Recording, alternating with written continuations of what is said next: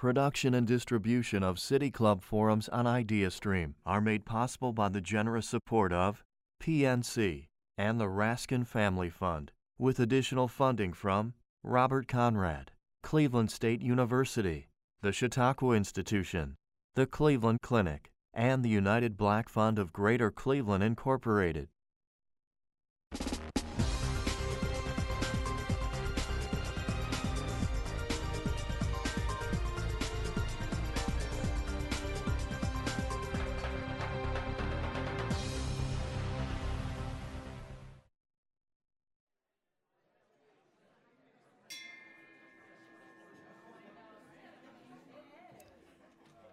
Good afternoon and welcome to the City Club of Cleveland.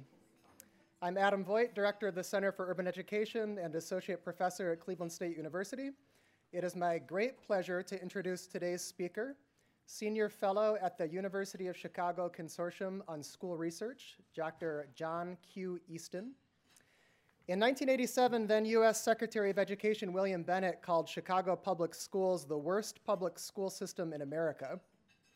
Swift reforms followed, including the establishment of the University of Chicago Consortium on School Research, commonly known as the U Chicago Consortium or the CCSR, which conducts research that informs and assesses policy and practice in the Chicago public schools. Since its inception, the consortium has tracked data and provided research to help educators solve the most difficult problems facing urban schools. Over the past 10 years, at least 13 cities, including New York, Los Angeles, and in the past 2 years, Cleveland, have replicated or attempted to replicate the consortium's model for place-based research practice partnerships. The results in Chicago are striking. Last year, a study from Stanford University showed that Chicago's students have learned at a faster rate than 96% of all school districts in the country, including its wealthier and more well-resourced peers. How did they do it?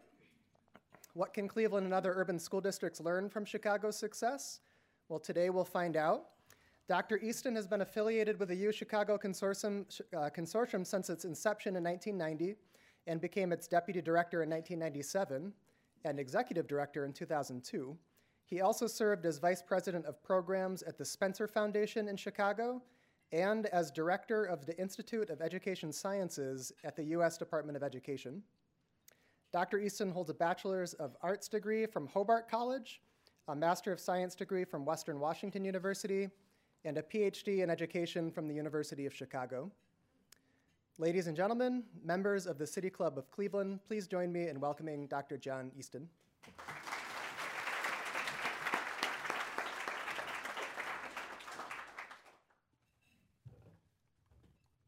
Thanks very much, Adam. I dropped my mic here, so I'd have to do a little housekeeping to put it on. I'll stick it in my pocket. Well, I'm really, really pleased to be here. I appreciate the invitation. I appreciate the nice turnout. And I'm especially happy to see some young people that I hope can enjoy today's presentation, too. So Adam gave you a little background. In Chicago for a very long time, and I went back in Chicago to Washington, but I got to return to my roots, the consortium, this past fall. I really believe in the work of the consortium. I think it's been very important. I think it's served as a model for research practice partnerships. And I think that they're a really valuable tool in the school improvement process. And I'm really happy to see that the Cleveland Alliance for Research Education, I got it a little mixed up, has taken root and is active and productive. So I'd like to take a moment to congratulate the partners in this endeavor, the Metropolitan School District of Cleveland, Cleveland State University, and the American Institutes for Research.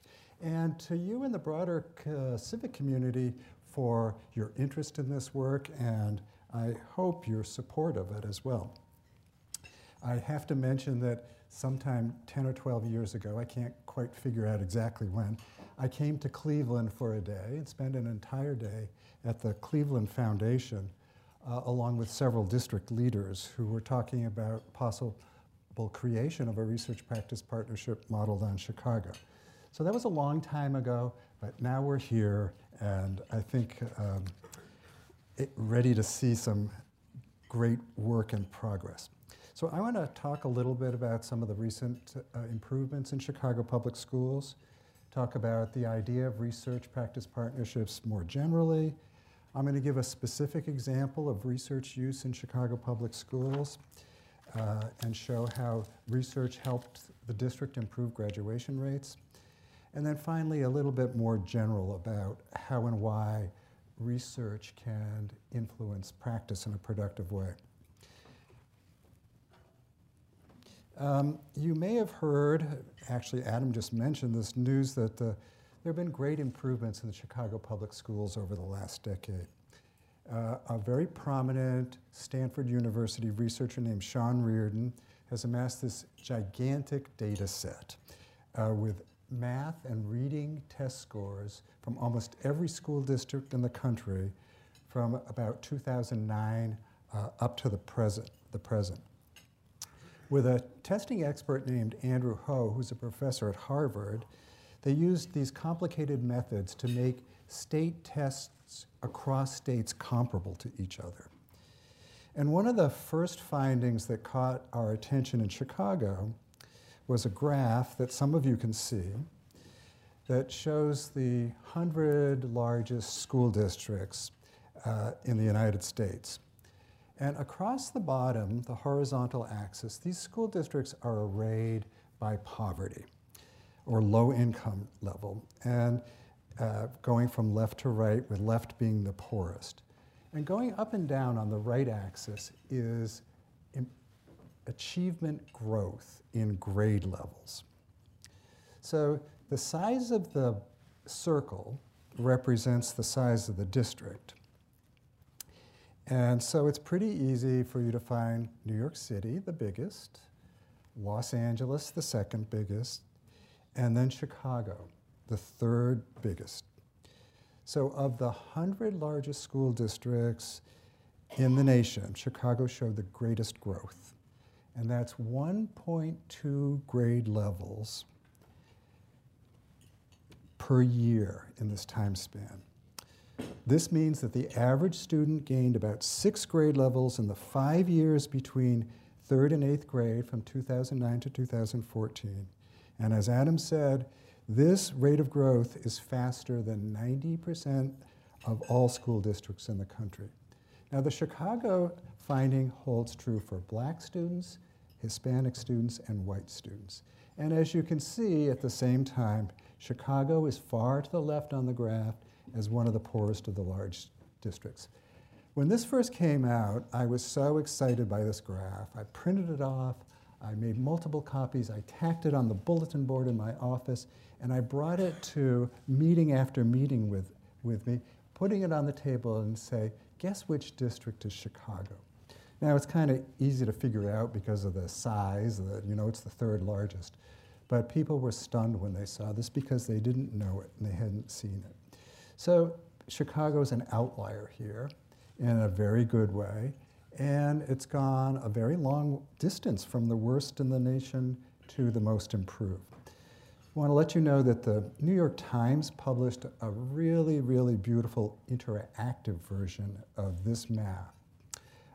It was published in December of 2017, but you can easily find it on the homepage of New York Times by searching "How effective is your school district?" And once you're there on this interactive map, you can point your pointer, or you can type in any school district and you'll see the stats. And you can see Cleveland Metropolitan Schools on there as well. So after this was out, in the fall of 2017, my employer, the Spencer Foundation, and one of our colleagues, the Joyce Foundation, sponsored a citywide symposium with leading experts and civic leaders to examine, discuss, and speculate on the causes of the progress in Chicago public schools. All of these presentations and a summary report are available on the Joyce Foundation website, and I'll be happy to give you that link. So Sean was there, and he presented some more detailed findings about Chicago and even wrote a paper on the progress in Chicago. He's got, in his presentation, he's got two kind of dramatic sets of 6 slides each. 6 for math, 6 for English language arts, that erase poverty, like this one, on the horizontal axis, and the distance above or below grade level on the vertical axis. On that thing, you see the familiar correlation between test scores and poverty. As you know, as poverty decreases, test scores go up. So the first graph that he shows, that Sean shows, is 3rd grade achievement in Chicago public schools. And there's that big bubble, and the kids in 3rd grade are about 2 years behind grade level. Then he pops up the 4th grade, and the circle jumps up a little. He pops up the 5th grade, up further, all the way to 8th grade, where the kids are almost at grade level on national norms. And then Sean has corroborated these findings independently using NAEP data from the Trial Urban District Assessment. And as I think you know, NAEP is a very secure and a low stakes test, so the scores are not subject to any kind of manipulation. The NAEP results verify Reardon's findings, showing an increase in test score from 4th to 8th grade at a rate of about 20% higher than the other large U.S. districts in the national average. So at this symposium, my colleague Elaine Allensworth then presented several additional slides. She demonstrated rising high school graduation rates, rising college enrollment rates, increases in the percent of students taking advanced placement classes, the percent of students scoring 21 or above on the ACT, and the percent of students earning higher GPAs in high school. Fewer high school students are failing classes, and more are earning A's and B's. Attendance has increased, and suspension rates have declined. Equally important, both teachers and students are reporting better school and classroom experiences. Both feel safer in their schools. Students experience more academic press and personalism, and they report being more engaged in their classes. There's also stronger trust among the teachers themselves and between teachers and students. So following these research presentations, the assembled group addressed the question of, well, what's driving these major improvements? There were a number of prominent theories. One was that the district had a long-term, consistent focus on strengthening principal leadership. And that work had been supported by the district and the Chicago Public Education Fund. A second prominent theory was that there was better teaching that was driven by a new teacher evaluation system and stronger academic improvements. A third was the focus on high schools and getting more freshmen on track to graduate. And I'm going to talk more about that soon. Yet, a final widely embraced theory was that the Chicago Public Schools used data and research to guide their policy and practice. Our current Chief Executive Officer, Janice Jackson, was there, and she cited, quote, the relationships with the consortium and the effective use of data we have in Chicago as the key driver of progress. In a different setting, Dr. Jackson also said, I really think that when school systems are serious about improvements, they're not afraid to have an external partner that will serve as a mirror. The district has maintained this commitment to thoughtful use of data and research despite multiple changes in top leadership in the last decade. So this close link between research and practice is relatively uncommon. We hear a lot of talk about the research-practice gap. I have a beautiful slide that I'm not showing that I borrowed from my friend Vivian Sen, who's the Senior Vice President at the William T. Grant Foundation, and she talks about research. She talks and thinks a lot about research use. So her graph is about bridging the gap between research and practice. So it depicts two precipices that are disconnected with this vast chasm in between. And she's trying to talk about how we can bridge that gap. And she recounts kind of early narrative about bringing research to practice, which emphasized conducting more rigorous research, often randomized controlled trials, developing better dissemination or push-out models, and by offering incentives like Race to the Top and the I3 grant programs to induce research use. But she and people like me, I also believe that these kind of efforts were insufficient and that research use is not research to practice, but it's got to be a two-way reciprocal street between research and practice, with practice influencing research as much as research influences practice. We need to complement rigor with relevance and usefulness. We don't need to disseminate, we need to engage people. And we need to build capacity on both sides to do this kind of work. So I think, a lot of people think that this idea of a research practice partnership is a good way to bridge this gap. And an influential paper described RPPs as long-term mutualistic collaborations between practitioners and researchers that are intentionally organized to investigate problems of practice and solutions for improving district outcomes. I'm going to briefly mention 5 characteristics. They're long-term, they focus on problems of practice and not theory, they are committed to mutualism, and that's the district and the researchers working in each other's interest. They are intentional about fostering partnerships. That means they talk to each other a lot, and they do original analyses. So this model, this RPP model, has spread with funding from the Institute of Sciences, the Spencer Foundation, and others.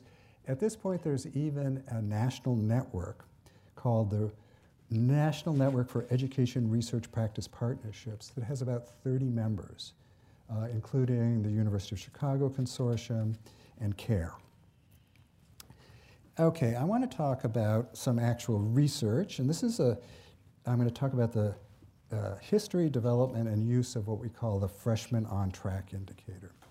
So this started in the late 1990s when the consortium got requests from elementary school principals who wanted to know what happened to their 8th grade graduates when they moved into high school. They couldn't get them on the system. So they wanted to know, where did they go to high school and how well did they do? So we created this report that shows where the graduates of each elementary school went to high school and whether they graduated or not. But we wanted to show progress in a more fine-grained way than just entering high school or graduating. We wanted to track kids over the 4 or 5 years and show where they dropped off. So we developed this simple indicator of on track to graduate. And a simple definition, a 9th grade student needs to earn 5 full credits and get no more than 1 semester F in a core subject to be called on track. So this is really a very low bar because kids need 24 credits to graduate, so they're behind in credit accumulation, but they can be on track.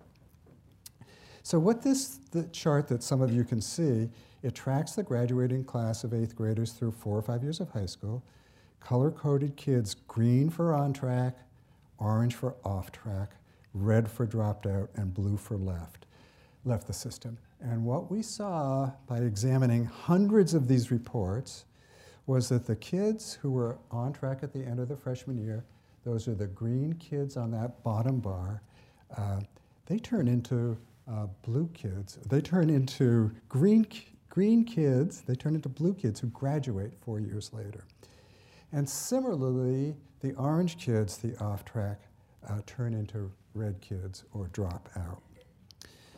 These were very expensive, time-consuming, and I don't think a lot of principals actually use them, but it launched this 20 years of work on this topic of the importance of freshman year. A couple of years later, we released a big report on the state of Chicago public high schools. And we reported on course-taking patterns, test scores, graduation rates. And there was this little bitty piece on the on-track rate. It said being on track is highly correlated with long-term performances. Students who are off track after their first year have a very hard time catching up and graduating. And 78% of freshmen who were on track graduated within 4 years, and only 16% of kids who were off track did. So our new CEO at the time was a guy named Arnie Duncan, and he read this whole report. And I think it's the last time that a superintendent or CEO has read a 75-page technical report, but he caught this piece on the freshman on-track rate, and he said, I wanted to put that on the high school accountability system. I want high schools to be accountable for the percent of freshmen who are on track. So this put us in a little bit of, us at the consortium, we needed some more technical backup for this, not a paragraph in a big report. So my colleague Elaine Allensworth and I wrote a couple of papers on this. And the first report showed the same kind of statistics. 81% of on-track students graduated, whereas only 22% off-track graduated. It also had a very, very compelling figure. It grouped first-year freshmen into 4 quartiles based on their entering test score achievement. So from the lowest prepared kids to the strongest prepared kids. And as you would guess, the better your preparation, the more likely it is that you're going to graduate. But it also shows that this relationship between on-track and off-track holds up no matter what your entering test score was. And kind of dramatically, it showed that the students from the lowest entering quartile, that is the least prepared students, who had a successful freshman year, that is they were on track, were much more likely, almost twice as likely to graduate than our strongest kids who fell off track in freshman year. So this is helping us understand that the freshman experience is pivotal. It really is a make or break year. Our next paper dug more deeply into the factors related to being on track, and it's pretty simple. Being on track is driven by good attendance and by avoiding Fs. But we learned a little bit more about that. We learned that kids in schools that had strong supportive cultures and climates were much more likely to be on track.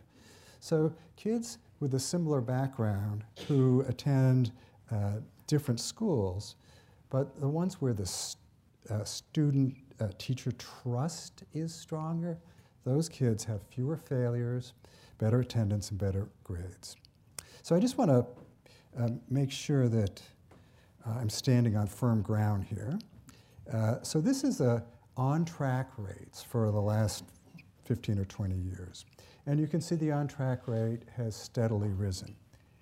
I want you to see the graduation rates of those same kids 4 years later. They're, as you see, nearly identical. As the freshman on-track rate goes up, graduation rates follow them. And as you can see, the graduation rate has risen from 57% in 2006 to 74 in 2016, and it's up a little since then. Okay, I got to tell you how did this happen, but I want to mention this wonderful brand new book called The Make or Break Year that chronicles the lives of teachers and kids in 2 high schools in Chicago, one near the old stockyards and one on the southwest side near Midway Airport. And it really brings to life the struggles of teachers and kids to change their mindsets about the importance of freshman year. That with support and help, even the weakest kids can succeed. And failure doesn't help kids, it hurts them. It discourages them and reinforces negative measures. So these tough schools succeeded by turning this around. The book does a wonderful job of discussing the difficult conversations among teachers about grading practices, about giving Fs, and about how do you support struggling students. So when I step back, I want to ask, well, why did this research have so much influence in Chicago? There are several ideas that come to my mind. First, which I think is really important, most people believed the research. They didn't question its credibility, its validity, its accuracy. And they trusted the researchers. And they trusted us because they knew us and we were in the system, we were in their schools, we were in their central office. We were highly visible. Elaine and I presented the studies that I mentioned countless times across the city, engaging with central office leaders, school leaders, and teachers. And we didn't just stop studying the topic, but we continued to release new studies building on what we knew about freshmen on track. Second, of course, Arnie Duncan promoted the importance of this indicator, put it on the school accountability system. And we had several early adopter principals who believed in this and wanted to use it to improve their schools. And one of those principals is about to become superintendent of schools in a very nearby district. Now, many of these principals also work together in what we call an intermediary group. It's called the Network for College Success, that supported principals and helped them learn from each other, so as they tried things out, they could talk about it, their successes and failures. It's also important to recognize that the school district created more timely data reports. So teachers know which one of their kids are failing and not coming to class, but they don't know how those students are doing in other classes. So they centralized this data about failures and attendance so that they could get it very quickly to schools so that school teams would know who's falling on track. Many schools also acquired new resources. Some hired freshman on-track coaches or additional counselors or other staff to spearhead their efforts. So I think there's an additional critical factor here. The district didn't mandate programs. Instead, they relied on teachers' and principals' wisdom of practice. Those are the ones who decided how best to support freshmen based on their own understandings of the students, their families, and their communities. And they chose whether to implement peer coaching models, after-school tutoring sessions, parent outreach programs, or other approaches. And they shared these successes and failures with others through groups such as the Network for College Success and with their area network chiefs. So we had high-quality research, better and timely data, resources, a little bit of pressure from the top, but not a lot, and a reliance on the real experts to help them understand the problems that they knew best. So I mentioned Janice Jackson before. She's now CEO. A year or two ago, she was Chief Education Officer, and she talked about this process. First came the research, then the data. It's when the schools got the resources and support to put all that into practice that we saw a dramatic spike in outcomes. So this model contrasts with another prevalent theory of research use, the one that I described earlier as the one-way street from research to practice. That model recommends that schools adopt proven programs and implement them with fidelity. No doubt that is appropriate under some circumstances. But I think the Chicago example is much more aligned with a research use as a two-way street. Good research drives smart people to harness the wisdom of practice in a disciplined manner while continually attending to what the data says about progress. And the research continues to evolve in response to practice. Thank you very much.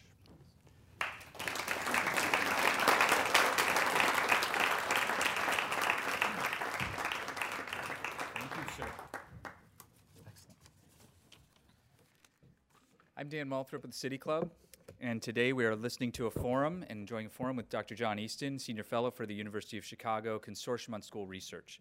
We're about to begin our audience Q&A, and we welcome questions from everyone, City Club members, guests, students, and those of you joining us via our live stream. If you'd like to tweet a question, you can tweet it at the City Club, and our team will work it into the program. Holding our microphones today are our Marketing and Outreach Coordinator, Julia Wong, and Content Coordinator, Bliss Davis. May we have our first question, please? Dr. Easton, thank you for joining us and enlightening us. Education's a core issue here in Cleveland, and we appreciate your perspective and experience. In the people that were, or in the students that were off track and the responses to them being off track, what you mentioned a couple programs and support, and you said that it varied. Did you track the effectiveness of those different responses? And maybe if you could elaborate on what some of the responses were besides, the support. That's a great Thanks. question. One of my biggest career regrets is that we didn't systematically follow that because we were too in the thick of it at the time. But there was a whole range of kinds of approaches. And actually, Emily Crone's book does a beautiful job talking about them. But there were people who brought in programs, Becoming a Man. There were black mentorship programs all over the place. And schools were very creative at how they used their resources. Some of them got a little bit of money from the district for what I called on-track coaches. Others had city year kinds of people. So it really varied. And the kind of reporting that Emily did in her book talks about 2 schools, but there's a whole range of examples in there. And what I have to say is that it was a struggle. It really was. It was, for one thing, a lot of teachers feel, well, kids learn from failure. And sort of changing, so it is a mindset change. Changing away from, well, our job is to help these kids succeed, not let them learn from failure.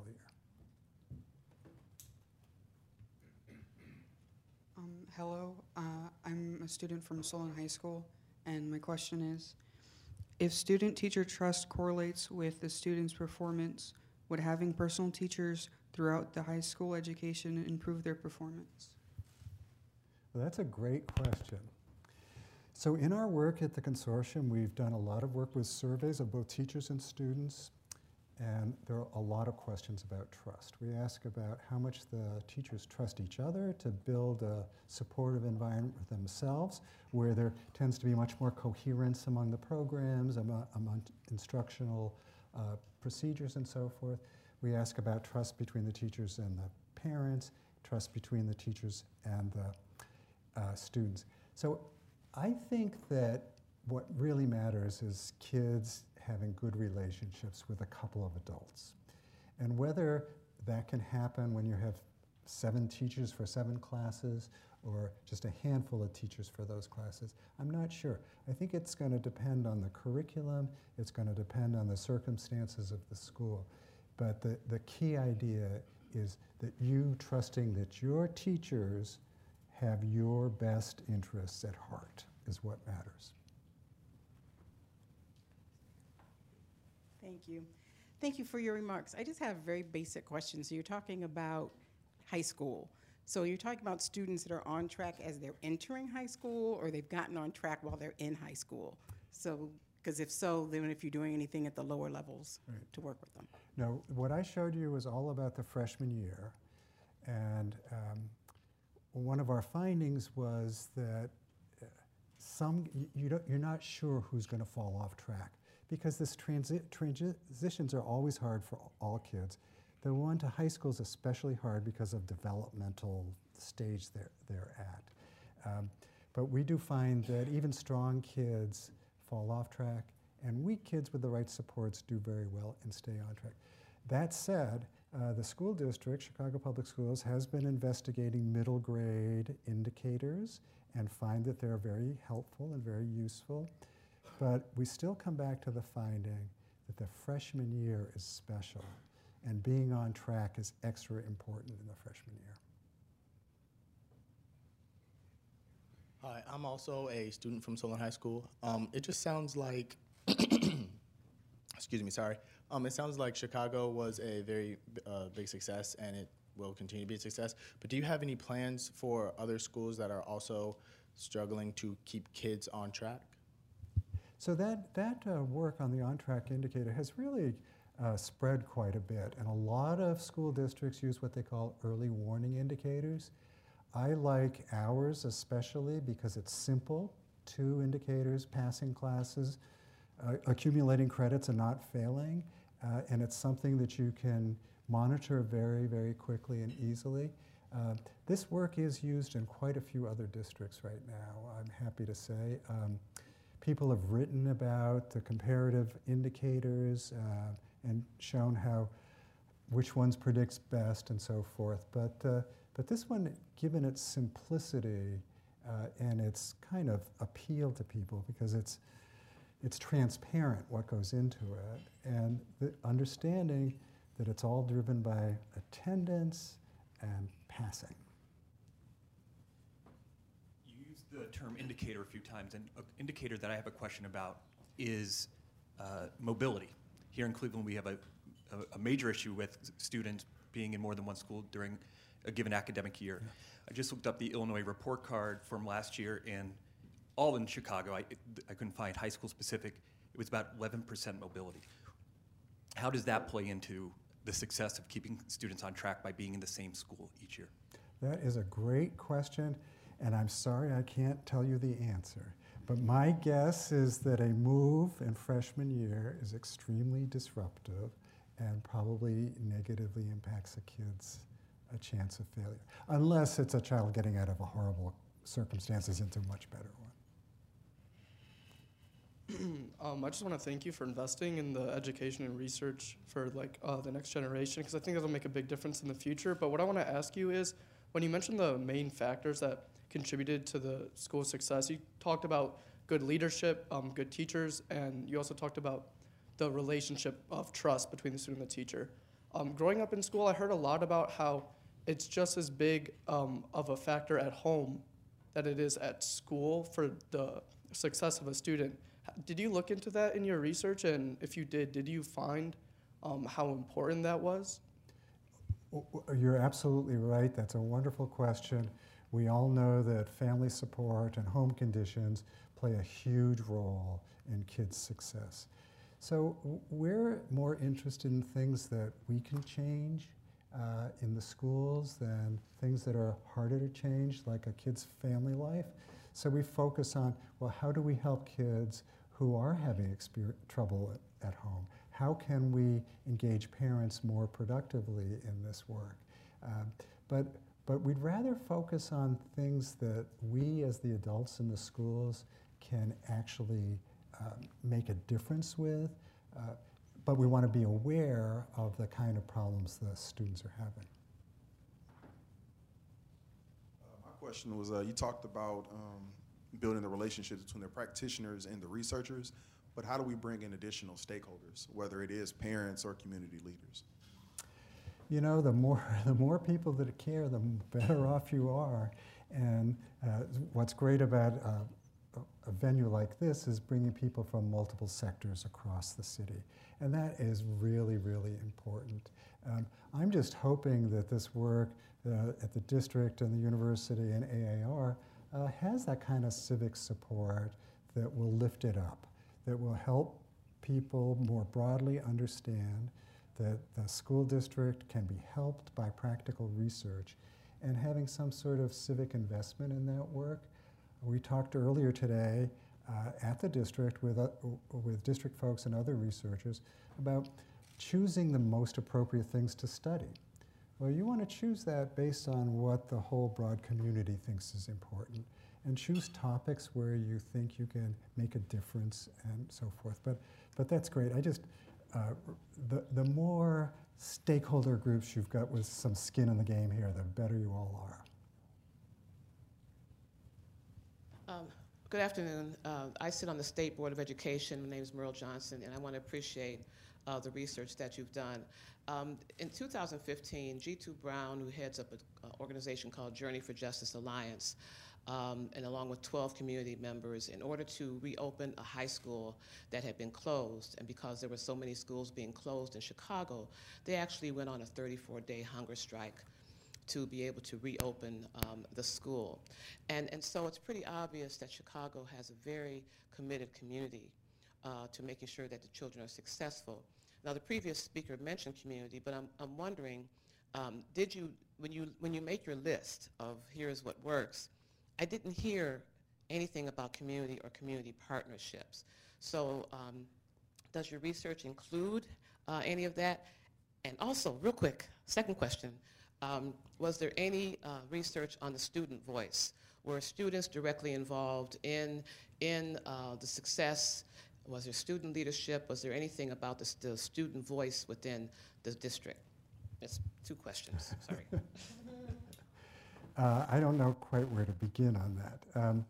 I think that we take student voice very seriously in Chicago. Part of our annual surveys, which are called the 5 E's survey, as a student survey. And the reason that information is collected is to provide schools systematic way of student voice, and the most active schools are looking at that data and talking to their students about it, definitely. You know, the bigger question of community involvement, it's a very, very, very important one. As you probably know, Chicago Public Schools closed 48 schools 4 years ago, and my organization documented that very, very carefully. We found that the students who left the closed schools, it impaired their educational achievement. They did worse, which had not always been true in the past. There were other instances where after school closed, students take a temporary bump but then recover. We didn't see recovery this time. But that study was also a multi-method study that interviewed a lot of parents, teachers, and students to really understand the impact of the school closings. And we found that the psychological and emotional impacts were much stronger than we would have seen from any of the statistical evidence. So this was helped reaffirm our belief that most research is much better when you're not just collecting numbers, but when you're talking to people. That really strengthens the work. Hi. First of all, I think I have to say that I'm a Chicago Public Schools alum, now serving on the Cleveland Board of Education, so I'm thrilled to have you here. And my question is relating to one of the reports by the consortium on, I think it was on the charter, the University of Chicago charter, and it mentioned, I like that it used the words parent-teacher partnerships rather than just parent engagement, but it mentioned parent-teacher partnerships as being really integral to getting students on track. I wondered if you could speak to parent-teacher partnerships and how those were formed, what the school district or what the charter schools did to form those and really develop them intentionally. So I think you're referring to a specific book about exemplary instruction that was a study of the University of Chicago. The University of Chicago runs a charter school that has 4 campuses, 2 elementary, a middle, and a high school. And researchers documented this very well and showed that the students had stronger academic gains than kids who were not admitted by lottery, so they were randomly equivalent groups of students. And they talk a lot about what the schools did. So there was a strong commitment in that school to the parent partnership. There were a lot of resources invested in that work. I would say that that's typical in the best schools that try that. I wouldn't say that that's typical across all schools.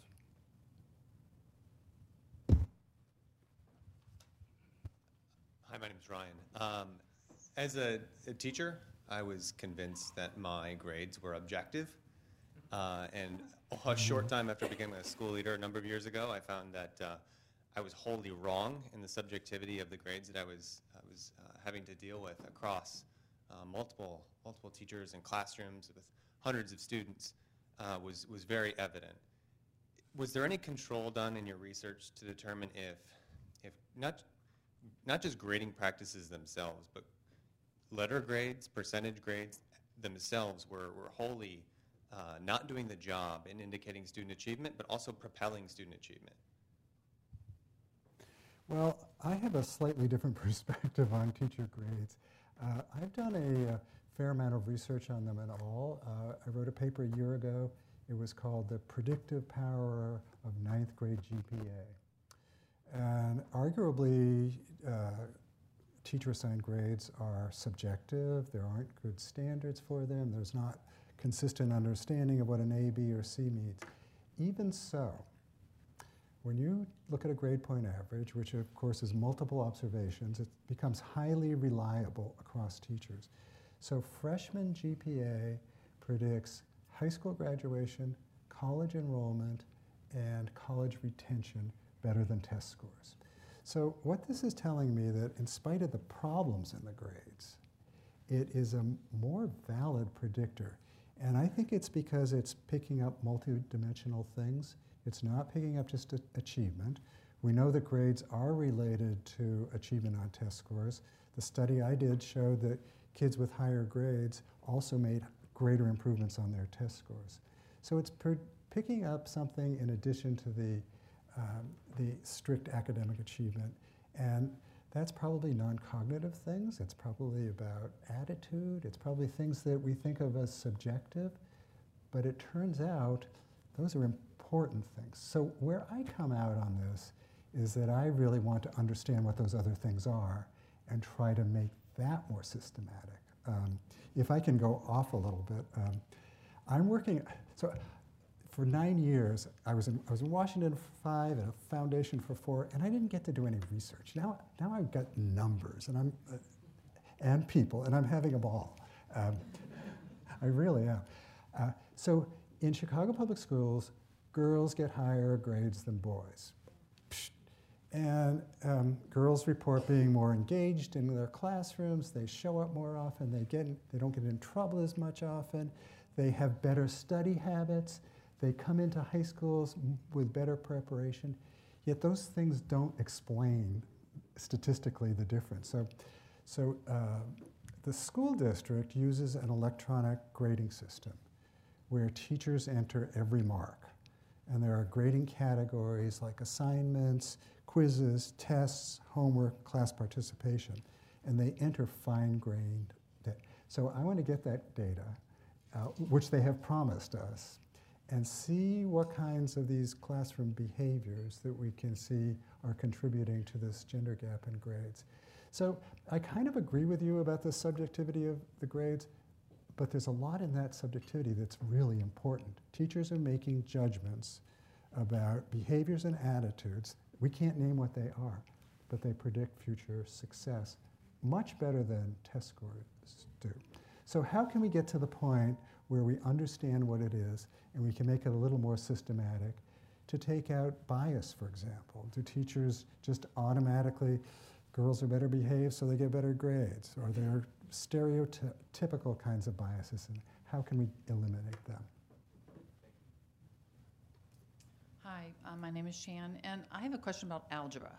I think it was at a City Club Cleveland talk a couple years ago about how algebra is one of the biggest factors for kids dropping out of high school and college.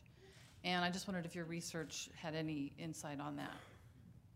So in freshman year in Chicago Public Schools, math is the most failed subject. But science is close behind it, so it's not all that far apart.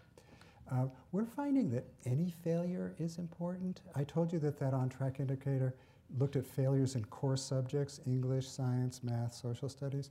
Well, we're finding that failures in art and failures in PE are just as damaging. There's surprisingly high failure rates in PE and in art. And PE, it's because the kid didn't change into the gym suit or something. So why can't we figure out how to get around that? So from our perspective, yes, I think algebra failure is bad, but almost any failure is almost as bad. Thank you for your talk this afternoon. You mentioned the importance of research to practice, and two things that you mentioned was the relevance of curriculum and the dissemination of data. Did your research find that curriculum relevance as far as engaging students, ninth grade students in particular, into maybe more of a trade-based education. So oftentimes it's not offered until later on in high school. It doesn't necessarily keep the children engaged. And in addition to that, dissemination of data. We hear so much about sports analytics, and corporations have IT departments to disseminate the data at high levels. Do you find that school districts are faced with challenges of having the IT infrastructure to get the data disseminated to the students, teachers, and the administrators? Thank you. So I can't answer your curriculum question about what my knowledge of Chicago public schools, but clearly, you know, relevance, especially cultural relevance, is really important for kids. I do know of some work in San Francisco Unified School District that a couple of years ago, for their freshman class, they rolled out an ethnic studies class. And the way they rolled it out allowed for a very rigorous test of its effects. It had enormous positive effects. I mean, attendance rates rose by 50%. Kids did better on everything because this curriculum really engaged them. So the data question is a huge one. There's a person employed at Chicago Public Schools who does nothing but manage these partnerships. And people, you know, there's enormous amounts of data. We're concerned about data security. We have, it's a very big issue. And often data are kind of promulgated and distributed as an answer. And I think data alone just isn't enough. You have to understand how it fits in, what it's telling you. So I think the data use question, like the research use, is very complex. And alone, a bunch of data isn't going to help anybody until you know what to do with it. Hi, John. I'm so glad that you're here. I think this is such a wonderful talk. I want to go back to the on-track indicator and ask a question about that. A lot of the work that we're doing through CARE has to do with subgroups of underrepresented or at-risk students. So have you done, or has the consortium done, any research on subgroup differences in that on-track indicator? And if so, what are the results of that? Well, I'm probably not up to speed on this because of my absence for so long, but what I can say is the on-track indicator is equally predictive by subgroup. So its predictive power doesn't change across race, gender, and in fact, it doesn't change for EL or special ed. So it holds just as well. Can you remind me of the second part of your question? Well, you kind of answered it, just to say, sorry. And I have a cookie in my mouth, but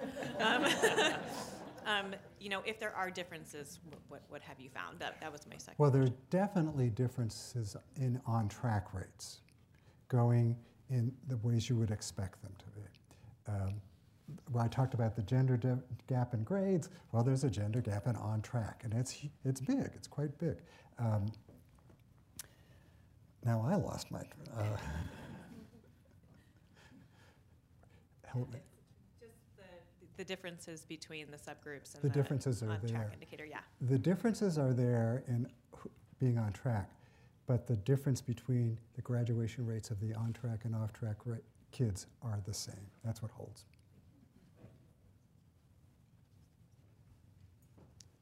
Good afternoon, and again, thank you for being here. In thinking about the development of CARE and your experience with the consortium there in Chicago, just wondering, in terms of reflective advice, some challenges that you might have experienced there that maybe we don't have to experience here in Cleveland, what might your greatest advice be for us? So this work depends on relationships and trust. That's the bottom line. There's the communication across the partners, the belief in the school district that the researchers have their best interest, even if there's bad news, their best interest is at heart. The bad news is going to be shaped in a way that can lead to improvements, and it's got to be this reciprocal kind of a trusting relationship. Just a story, we did a study once that followed ninth graders into college and through college. So at the time of the study, of 100 kids who started ninth grade in Chicago public schools, 9 years later, 6 graduated. And this was a headline on the Chicago Tribune with like stick figures, 100 stick figures, and 6 of them graduated from college. And it was a horrible experience for the school district. It was kind of a shock. This was pulled out of and we just went back and we said we did everything we could to kind of mend that relationship. So there are times when things fray, but one of the things I said about the 5 key elements of a research practice partnership was this intentional relationship building. So it's work, and they have to be committed to working through these things to avoid those difficult situations.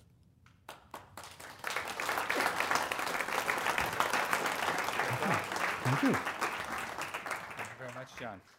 I have so many questions. Today at the City Club, we've been listening to a forum with Dr. John Easton. He's Senior Fellow for the University of Chicago Consortium on School Research. Our forum today is part of our Education Innovation Series, sponsored by the Nordson Corporation Foundation. We're delighted to have representatives of Nordson, including Cecilia Render, with us today. Thank you so much for your continued support of City Club programming. Our community partner for our program today is the Center for Educational Leadership at Cleveland State University. Additionally, we welcome students at St. Martin de Porres and Solon High School. We also want to mention that support for student participation in City Club forums comes from Key Bank and the William M. Weiss Foundation, with additional support from donors that you'll find listed in our program today. We thank all of you for being here today. That brings us to the end of today's forum. There are a number of takeaways from our forum today, too, I wanted to say, and if any of you have a desire to blog about those, we'd be delighted to publish that blog at our website at cityclub.org. Ladies and gentlemen, thank you so much for being a part of this today. Our forum is now adjourned.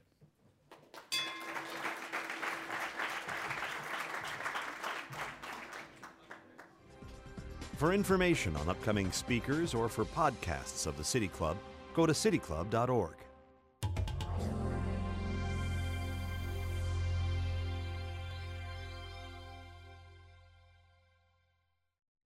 Production and distribution of City Club forums on IdeaStream are made possible by the generous support of PNC and the Raskin Family Fund, with additional funding from Robert Conrad, Cleveland State University, the Chautauqua Institution, the Cleveland Clinic, and the United Black Fund of Greater Cleveland, Incorporated.